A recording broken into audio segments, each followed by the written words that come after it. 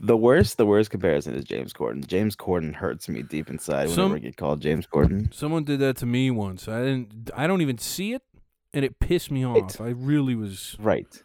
I was like, I hate James Corden. That's just like reaching for the nearest fat person. It's annoying. Yeah. Call me fat bastard. Call me Chris Farley. Don't call me fucking James Corden. Yeah. If you want to call me fat, like at least find somebody who kind of looks like. If you want to call me like fat Corey Feldman, I'm with it. Cause like Oh, that's a Right. good one. it makes sense. Like when I was thin, I got compared to Corey Feldman.